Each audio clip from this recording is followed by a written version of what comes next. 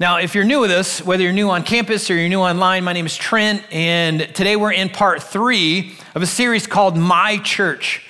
And in this series, what we're doing is we're exploring a statement that Jesus made in Matthew chapter 16, verse 18, when he said this.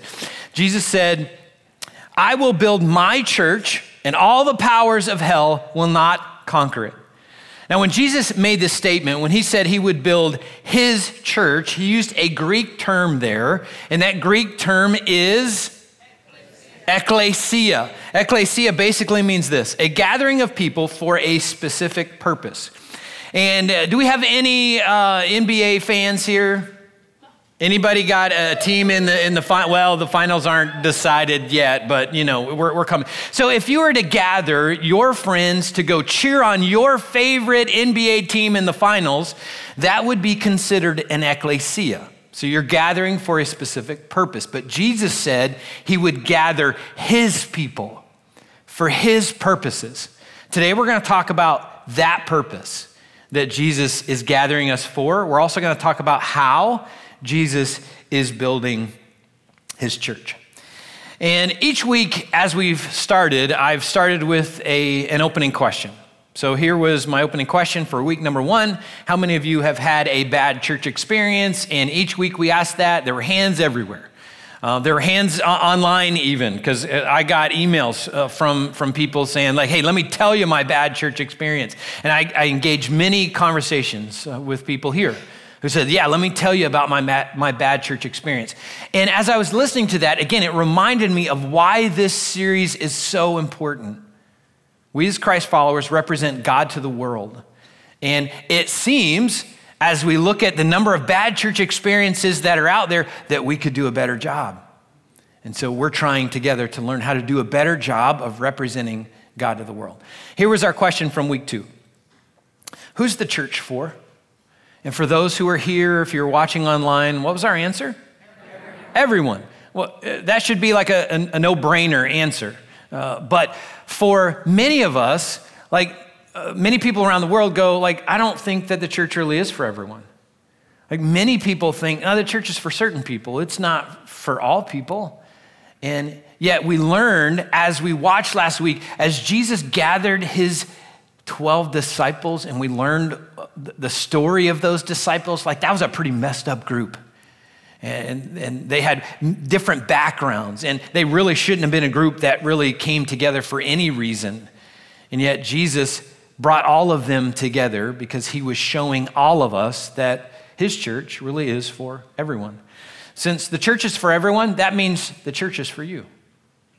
And you might be someone here today, you're new to faith or exploring faith, skeptical of faith, rejecting faith, and yet the church still is for you. Jesus designed his church family to be for you. Here's question number 3, and our question for today is, why do you attend church? Why do you attend this local ecclesia? And if you're watching online, feel free to type your answer in the comment section. But for those on campus, I would love for you to share out loud, why do you attend this local ecclesia? Community. Worship. Fellowship.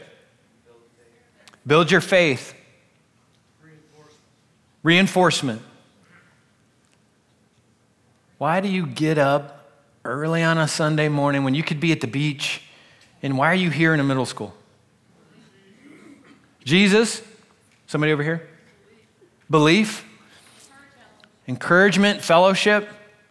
Well, let me point out a common thing that happened in the first service, happened in the second service. You notice no one said anything about the teaching. You get that? I'm not offended by that at all. Really, I'm not. I'll be okay the rest of the morning. But just recognizing that. So we come together for all kinds of different reasons to be a part of an ecclesia. Today, we're going to explore why we should attend church. And again, we're going to look at how Jesus is building his church, the purpose Jesus has given us. And we're going to do this by looking at 5 foundational truths. They're like building blocks for how Jesus is building his church. If you're a note taker, I recommend you take notes. If you've got a smartphone with you with a camera and you want to take pictures of the slides, I recommend that as well. We're going to cover a whole lot of information in the next 35 minutes or so. So foundational truth number one comes from what Jesus said in Matthew 16, verse 18, when he said, I will build my church, and all the powers of hell will not conquer it. So foundational truth number one is this: God's top priority is building his church. That is the number one thing that God is focused on in the world. If you were to wonder, like, hey, what does God daydream about? It's building his church. What is God using his resources for? It's building his church. What is God so passionate about? He's focusing everything that he has on that. Like, what is that? It's building his church. It's God's number one priority. So for those of us who call ourselves Christ followers, God's top priority should be our top priority as well. The things that God is passionate about, we should figure out how to be passionate about. So, foundational truth number one, again, God's top priority is building his church. Foundational truth number two is found in 1 Corinthians 3, verses 16 and 17. These are the words of the Apostle Paul written to Jesus' ecclesia, his gathering of followers who were meeting in the ancient city of Corinth. So, Paul said this. He said, don't you realize that all of you together are the temple of God, and that the Spirit of God lives in you? God will destroy anyone who destroys this temple, for God's temple is holy, and you are that temple. Now, just imagine what the early Christians, the Jewish Christians, the Gentile Christians who are gathered together reading this letter from Paul would have thought. And many of them would have pushed back a little bit mentally on Paul and said, like, Paul, no, you got that wrong. God's temple is in Jerusalem. That's where we go to worship God. But Paul says, like, after Jesus' resurrection, like, God changed that. After Jesus' resurrection and he rose from the grave, he ascended back to heaven, we've got a new temple. Your body is that temple. And we together make up the temple of God. So foundational truth number two is together we, who are Christ followers, make up God's temple or God's ecclesia, God's church. Then listen to how God, through the Apostle Peter, builds on Paul's words. In 1 Peter chapter 2, verse 4, Peter says this. He says, you are coming to Christ, who is the living cornerstone of God's temple. He was rejected by people, but he was chosen by God for great honor. And you are living stones that God is building into his spiritual temple. So you and I are living stones that God is specifically using to build into his temple. So foundational truth number three is this: God is using us as living stones to build his church. So if you would, look around at the people around you this morning. And if you're watching online, someone's home or around you, look around at them. If not, look at the people here on campus. All right, so look around for just a moment. What you're looking at is God's number one plan for building his church here in Flagler County, Florida, through us. Isn't that exciting? So you're it. And if you look around and you think, God, you got another plan? Like I'm not so sure about this plan. If you've ever felt about yourself, God, like, I'm pretty sure I'll screw up your plan. Like, do you want to use somebody else? God says, no, I want to use you. So this is a really cool thought. God wants to use us. God chooses to use us to build his church. God wants to use you. If you're a Christ follower, he wants to use you to build his church. He chooses to use you. Has he made a mistake? No. God doesn't make mistakes. He's chosen you to build his church. If you're wondering how in the world is he going to do that, Paul talks about that in 1 Corinthians chapter 12. In 1 Corinthians 12, he shifts from talking about building God's temple to being the body of Christ. So, stay with me as we make that shift for just a few minutes. In verse 12, Paul said, the human body has many parts, but the many parts make up one whole body. So it is with the body of Christ. Some of us are Jews, some are Gentiles, some are slaves, some are free, but we all have been baptized into one body by one Spirit, and we all share the same Spirit. Yes, the body has many different parts, not just one part. If the foot says, well, I'm not a part of the body because I'm not a hand, that doesn't make it any less a part of the body. And if the ear says, well, I'm not a part of the body because I'm not an eye, would that make it any less a part of the body? If the whole body were an eye, how would you hear? Or if the whole body were an ear, how would you smell anything? Like, don't you love like Paul's sense of humor as he's talking? But our bodies have many parts, and God has put each part just where he wants it. How strange a body would be if it only had one part. Yes, there are many parts, but only one body. The eye can never say to the hand, I don't need you. The head can't say to the feet, I don't need you. We can never say to each other in the body of Christ, I don't need you. We can never look at someone else that's a part of our ecclesia, part of our body, and say, you're not necessary here. Everyone's necessary. Everyone's needed. God has placed you as a part of this body, and we need all of our parts to function the way that God has designed us to function. In verse 27, Paul continues and he says, all of you together are Christ's body, and each of you is a part of it. And here are some of the parts that God has appointed for the church. First are apostles. Second are prophets. Third are teachers. Then those who do miracles, those who have the gift of healing, those who can help others, those who have the gift of leadership, those who speak in unknown languages. So we're going to pause there for just a second. In verse 27, Paul starts by talking about different roles that God has given for certain people within the church for building his church. And he starts with the apostles. And we learned about the apostles last week. They're also known as the 12 disciples. Those were the first people that Jesus gathered into his ecclesia to start his church family. Those were the first. And then Paul talks about prophets. Those were people that spoke on God's behalf to God's people. And then there are teachers and teachers who work on trying to help people apply God's truth to their lives. And then after describing those few roles, he shifts to describing spiritual gifts.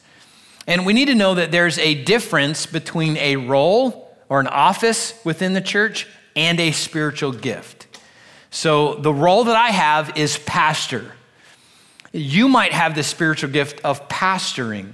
You might not have the role of pastor, but you might have the gift of pastoring. So hopefully I'll be able to make that make a little bit more sense as we continue on. But in 1 Corinthians 12, verse 7, Paul starts talking about spiritual gifts. He says, a spiritual gift is given to each of us so that we can help each other.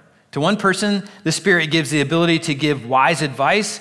To another, the same Spirit gives a message of special knowledge. The same Spirit gives great faith to another, and to someone else, the one Spirit gives the gift of healing.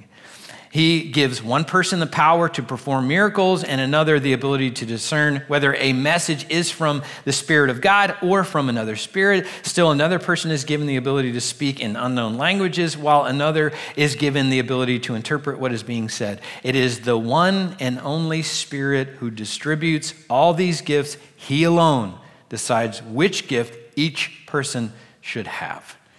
So we're going to unpack that for just a few minutes.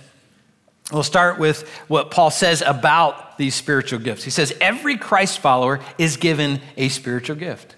If you're a Christ follower, you have at least one, and that is a special ability given directly by God when you join Jesus' ecclesia by putting your faith and trust in Jesus as your Lord and Savior. When you do that, you get at least one spiritual gift. And I'm curious to know, for those who are a little bit more familiar with this, how many of you know what your spiritual gift is? If you would hold your hand up for just a moment. Okay, so a few folks know their spiritual gift. If you don't know what your spiritual gift is, don't worry. I'll tell you how you can learn about your spiritual gift in a few minutes. So Paul says that every Christ follower is given a spiritual gift, and its purpose is to help each other. Spiritual gifts aren't given to benefit us.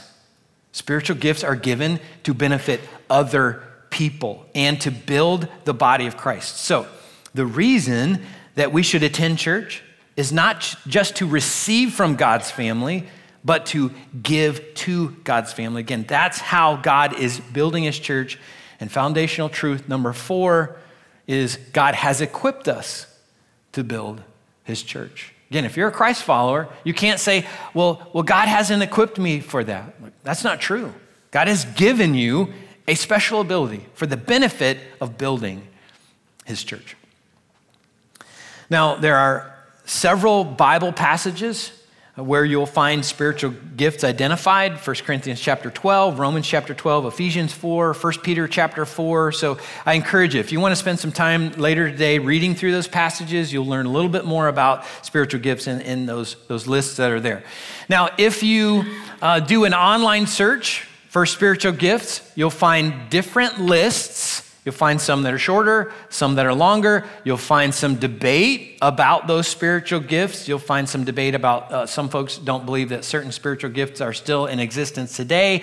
You'll find others that believe other gifts are still in existence today. You'll find debate about how we have defined and interpreted spiritual gifts. So as I walk through the 20 spiritual gifts that I'm going to identify for us this morning, I recognize that you might disagree with my presentation. I get it. Guess what? There's a whole lot of people that disagree with an understanding of spiritual gifts. So we're all on the same page when it comes to that. So remember that as we walk through this. All right, so I'm going to spend some time walking through 20 different spiritual gifts. We're going to start with the gift of administration. This is the supernatural ability to organize and strategize. So again, spiritual gift that God gives to certain people for building the body of Christ. And these people just have that gift from God where they walk into a situation and they recognize like, oh, we could do this better. We could organize it this way, we could strategize it this way, and we could even reach more people for Christ. And I think that my assistant, Holly, has this spiritual gift. Now, she is amazing. So yes, Holly is worth celebrating. If you know anybody at our church, you should know Holly. She is the one behind the scenes that really makes so many things happen. Often we'll be in a discussion about something and she'll be working on a task that we have, and she'll come back and say, well, that didn't work, but did you think about this or that or this? And she'll offer several more options for how we could strategize together and move that thing forward. And that's amazing. So if you wonder like, hey, do I have the spiritual gift of administration? When you go home, look at your pantry. If your pantry has labels, you might have the spiritual gift of administration. Okay, next is apostleship. This is the ability to launch and lead new ministry ventures. So I have several friends that have this spiritual gift, and it's kind of like the Apostle Paul. So when the Apostle Paul was transformed by Jesus, he went around the known world starting new churches. And he would start a church, he would spend some time investing in those leaders, he would hand it off, and he would go start another church. And I've got several friends that have that gift to do that. So they'll start a church, spend several years building that church, hand it off to a pastor, and then they'll go start another church. They constantly have this drive to start this new thing, again, for advancing God's kingdom and building God's church around the world. Next is discernment. This is the ability to recognize truth and error, or truth or error. So people with this spiritual gift, when someone's teaching something related to scripture, they hear somebody talking, maybe in an office setting about something spiritual, they've got their antenna up and they recognize like, alarm's going off, like that does not sound like truth. It doesn't sound like God's truth.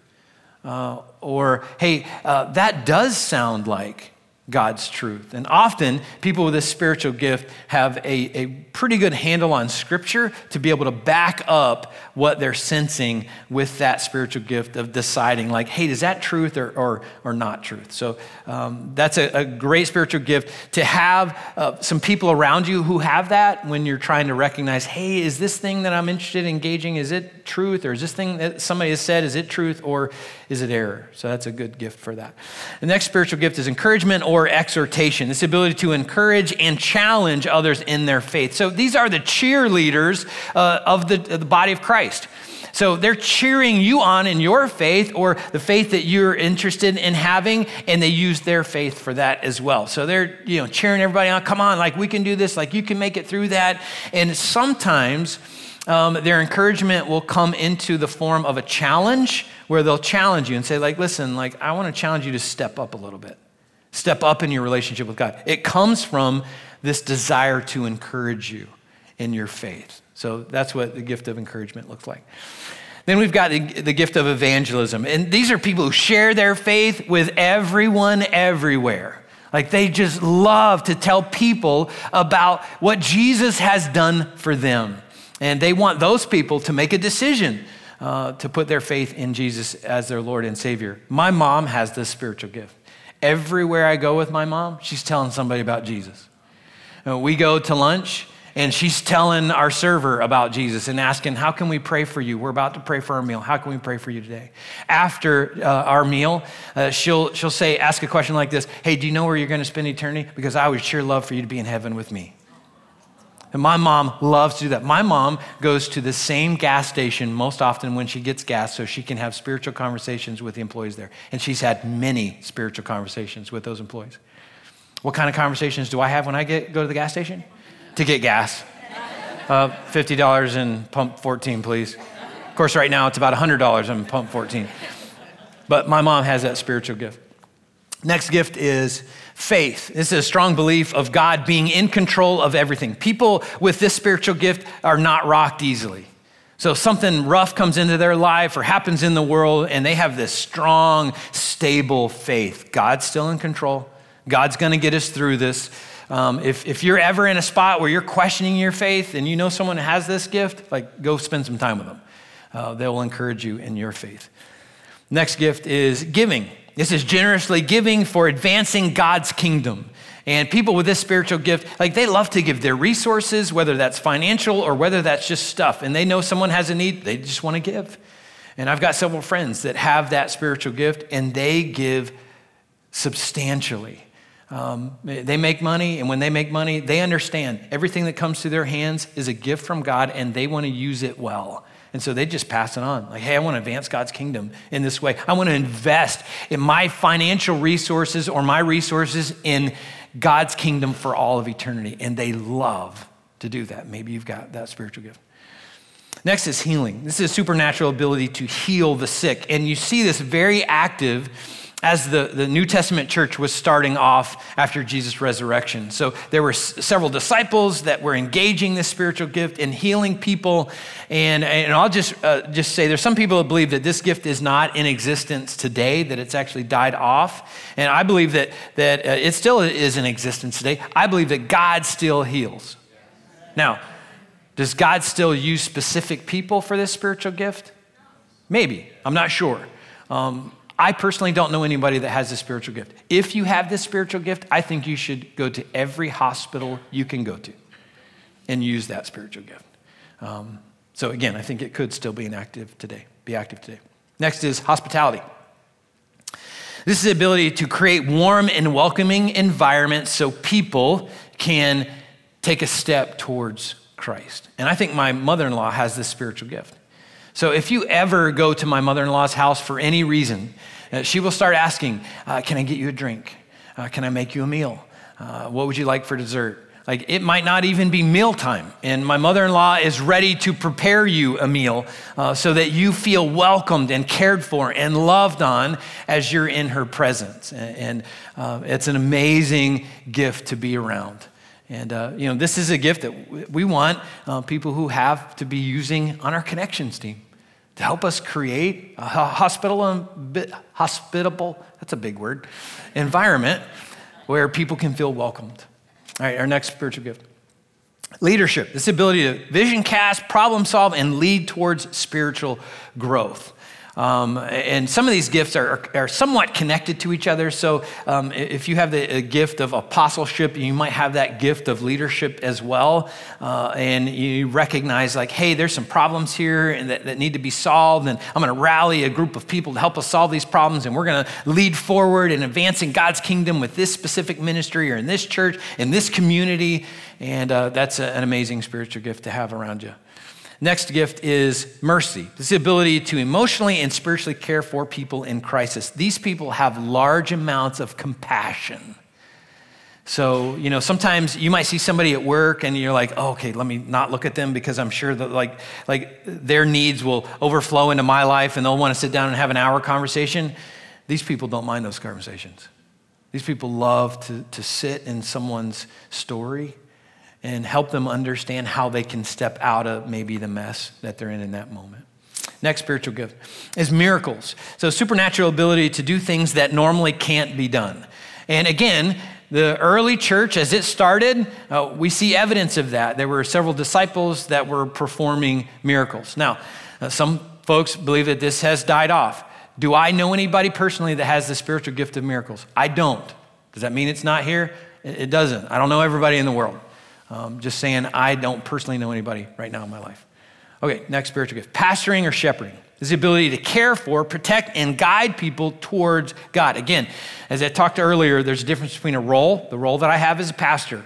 You might have the spiritual gift of pastoring and shepherding. Maybe you're a small group leader and you love to invest in your small group and guide them towards faith in Christ. And you know how to help certain people move forward, what certain people need, what maybe the next small group study that you need to engage to help your whole group go forward in their relationship with God. So that's a picture of what it means to have that spiritual gift of pastoring and shepherding. Next is prophecy.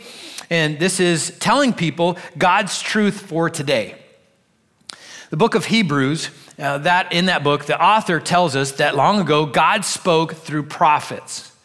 So God would speak to a prophet, and that prophet would speak to God's people. And then that author tells us today, God speaks through his written word. So today, what prophecy most often looks like is someone who has a great understanding of Scripture and is able to speak Scripture into someone's life.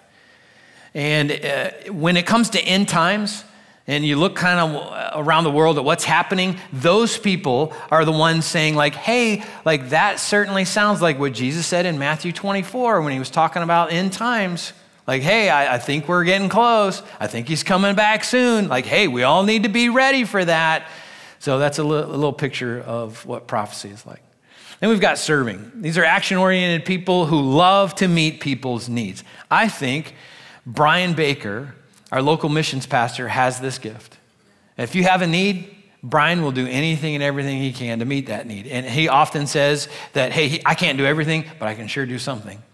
And so these are the action-oriented people that love to jump in and meet people's needs when they have that. Next, we have teaching. This is instructing people how to understand and apply biblical truth. So these folks love to learn biblical truth and then not only learn it, but to tell other people about it. Like, hey, I got to tell you what I learned today in my time with God and what I learned in Scripture. And here's how I think we can apply this to our lives. So these people love to learn and also love to teach other people. Next, we have tongues. This is a supernatural ability to speak in a known foreign language for evangelism purposes. And we see this as the New Testament church was started. In Acts, you'll see all kinds of people were gathered in Jerusalem, and these people were from all over the known world, and they spoke many different languages. And after the Holy Spirit showed up, he gave Jesus' disciples the ability to speak in known foreign languages so that they could tell people what Jesus has done for them. And many people were saying, like, how is this possible? Like, you don't come from my country, you don't speak my language, and yet I hear you speaking my language, telling me about Jesus. That was a picture in that context in Acts chapter 2 of someone using that spiritual gift for evangelistic purposes. And there's also a reference in 1 Corinthians 13 and 14 that this also includes a private prayer language as well. Next is interpretation of tongues. So the spiritual gift of tongues and the ability to interpret tongues often went together. And you may not have that, both of those gifts by yourself, but someone else might have that gift. And that was to interpret what you were saying. If you have the spiritual gift of tongues, you're telling somebody who speaks another language about what Jesus has done for them, then somebody with the gift of interpretation was able to define that for other people who are listening, who are saying like, I have no idea what you're saying. You're speaking French. I don't get it. So that person can interpret that for other people's benefit. Next, we have word of wisdom. This is the ability to provide wise counsel. And again, often this person has an understanding of Scripture. And if you know somebody with this gift, don't just ask them, hey, is this a good thing for me to do or not? Because they won't answer that question. Regardless of whether it's a good thing for you to do or not, if you're trying to make a decision, their question is this a wise thing for you to do? Wise is a better question than is this good?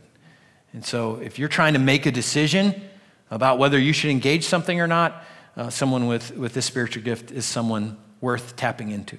Then we have what's called a word of knowledge. So it has two parts to it. So there's knowledge and understanding of Scripture. So this is similar to the gift of teaching. So an understanding of Scripture and how to apply that to different people's situations and to give that to certain people. So these people have just this amazing ability to learn Scripture, apply Scripture, and offer Scripture to other people. Another part of that is the ability to know things that wouldn't normally be known about a person or a situation. So Peter is an example of that. And we learned about this several weeks ago when Jesus took his disciples on this field trip to Caesarea Philippi, and he asked his disciples, who do you say that I am? Peter responded, you are the Messiah, the Son of the living God. And Jesus responded and said, you're blessed, Simon, because no human being has told you this. My Father in heaven gave you this information. So it was information given directly from God to Peter in that moment. He didn't get it anywhere else. And people who have that spiritual gift often have insight that God has given them about someone or about a situation. Again, they didn't get anywhere else.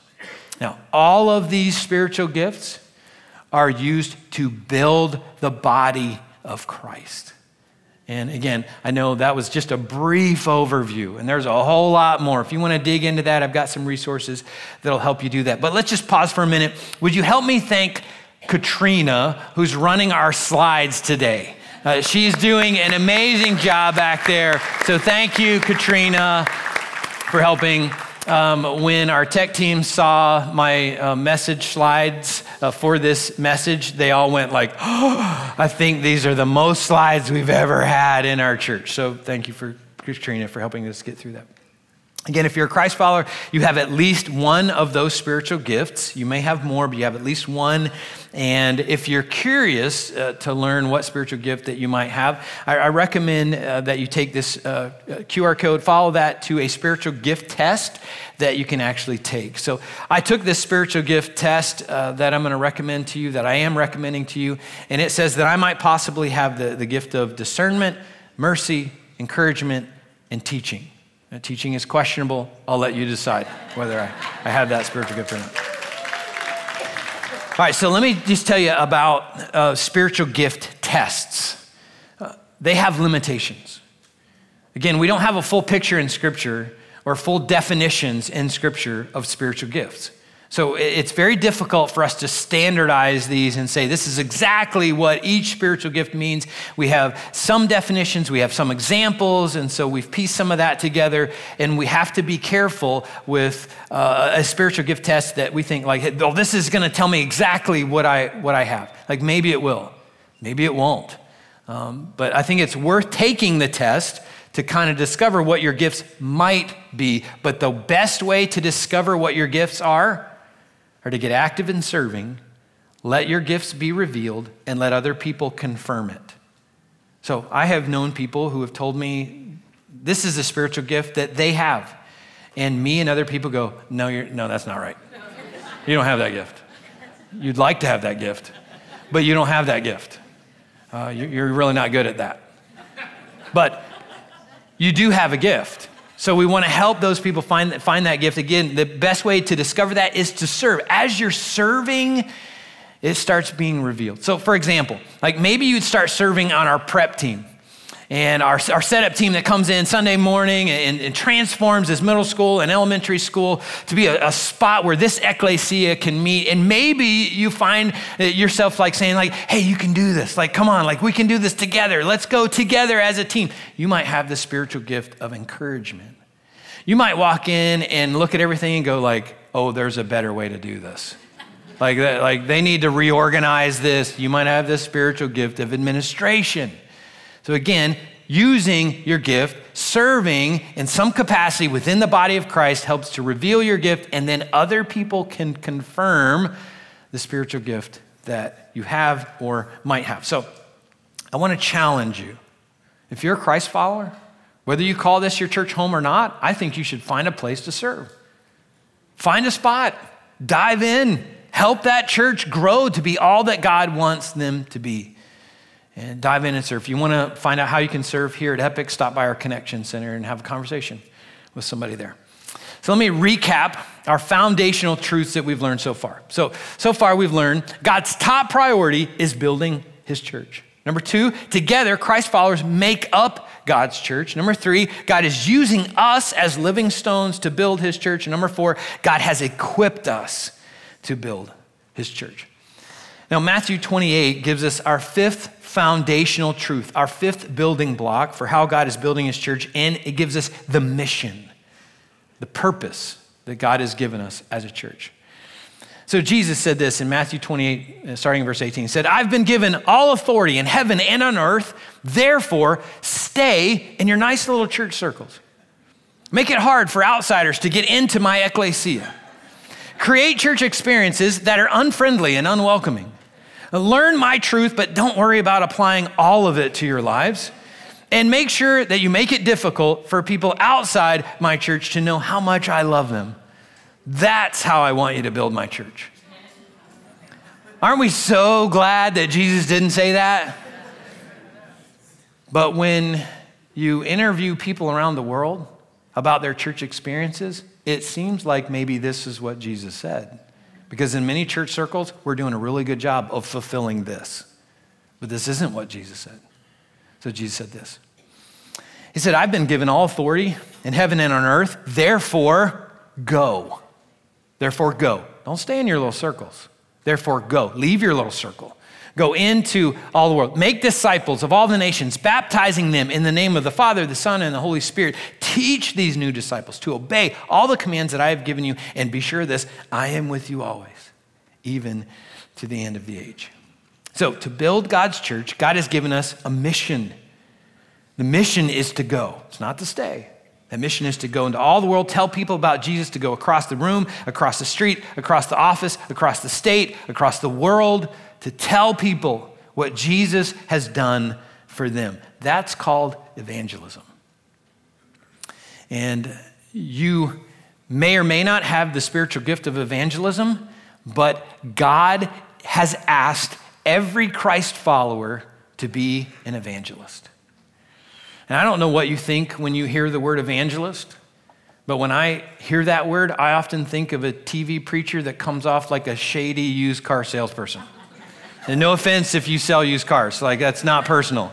But often we have this idea of I don't want to be that kind of person at school or at the office. You know, people are going to think I'm weird, and they're not going to want to hear what I have to say if I'm telling them about my faith.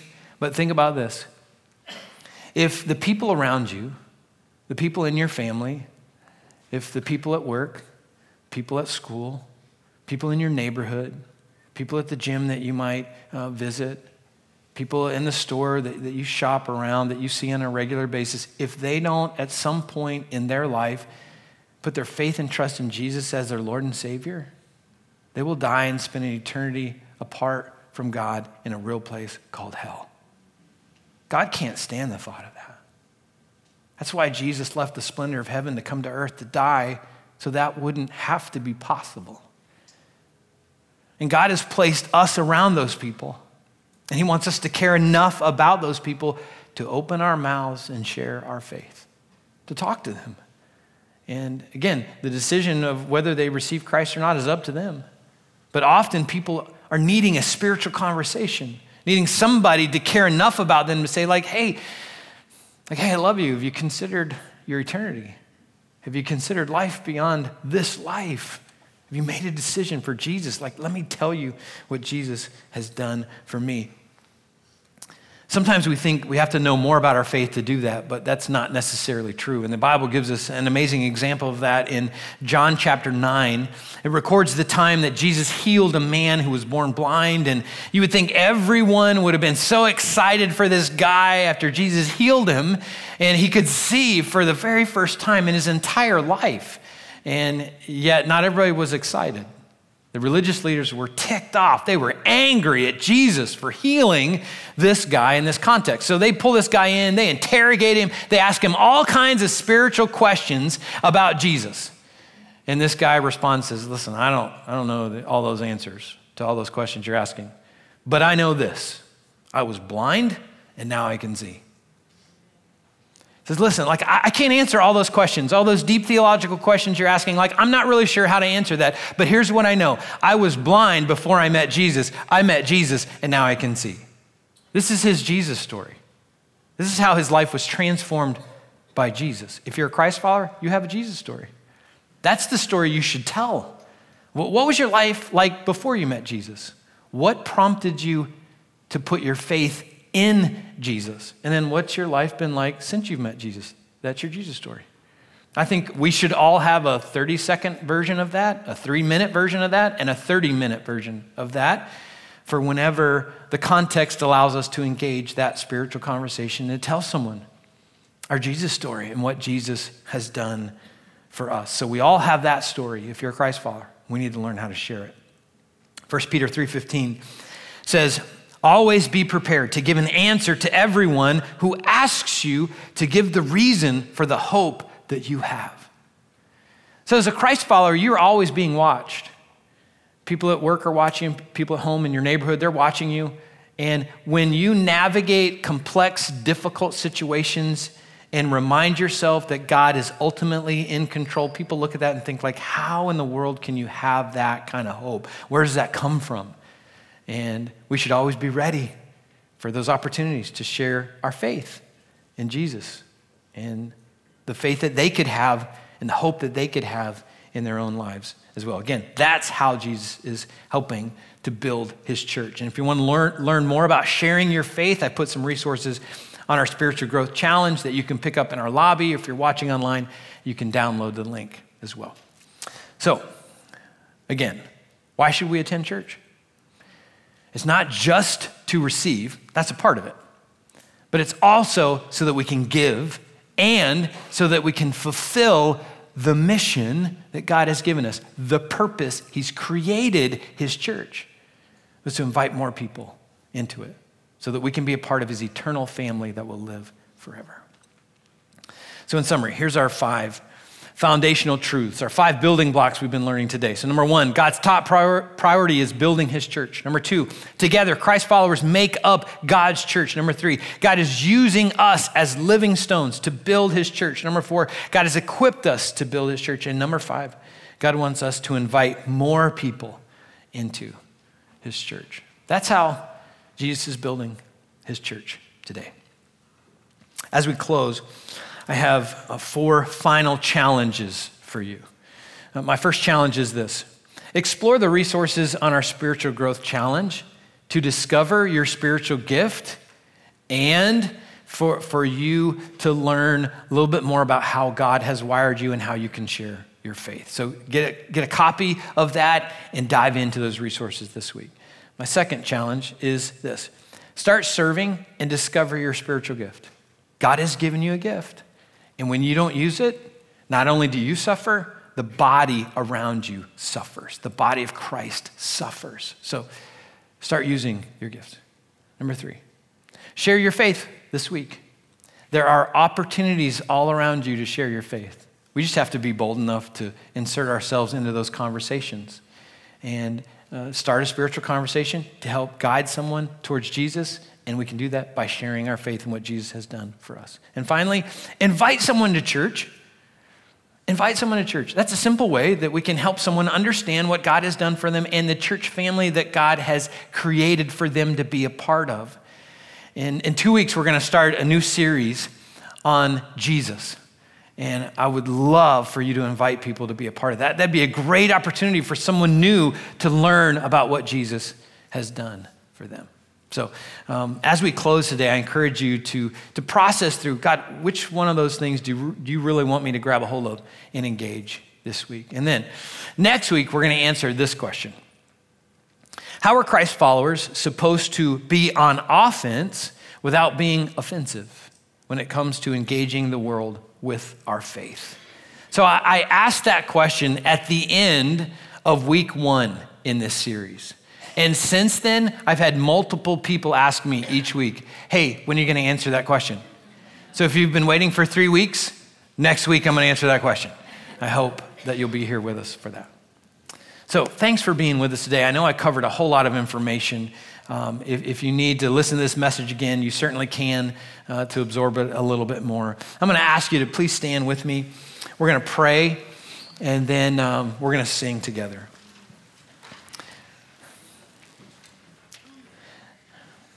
So God, it still blows my mind that you said, Jesus, you would build your church, and the gates of hell wouldn't stand against it. That building your church would be your number one priority, and the part that blows my mind is that you would want to use me to build your church, that you would want to use us. Like, why would a perfect God want to use imperfect people to build your church? Lord, I'm not sure why. But that is your strategy. And you've equipped us to build your church. You want us to use our gifts. You want us to fulfill the purpose that you've given us as a church family to invite more people into your eternal family. So Lord, I pray that you would teach us what our spiritual gifts are, how to use those spiritual gifts. I pray that you would teach us as a church family how to share our faith in you and how to model that well in our community, how to model and represent you to our community who desperately needs to know what you, Jesus, have done for them. So Lord, I pray that there would be something unique about this ecclesia, this gathering of your followers. I pray that as we leave here, like we really would grab a hold of that mission that you've given us, not to stay in our nice little circles, our nice little Christian huddles, but to go into our community, go into our neighborhood, go into our offices, go into our schools, and tell people what you, Jesus, have done for them because of your incredible love for the world. Thank you for loving the world.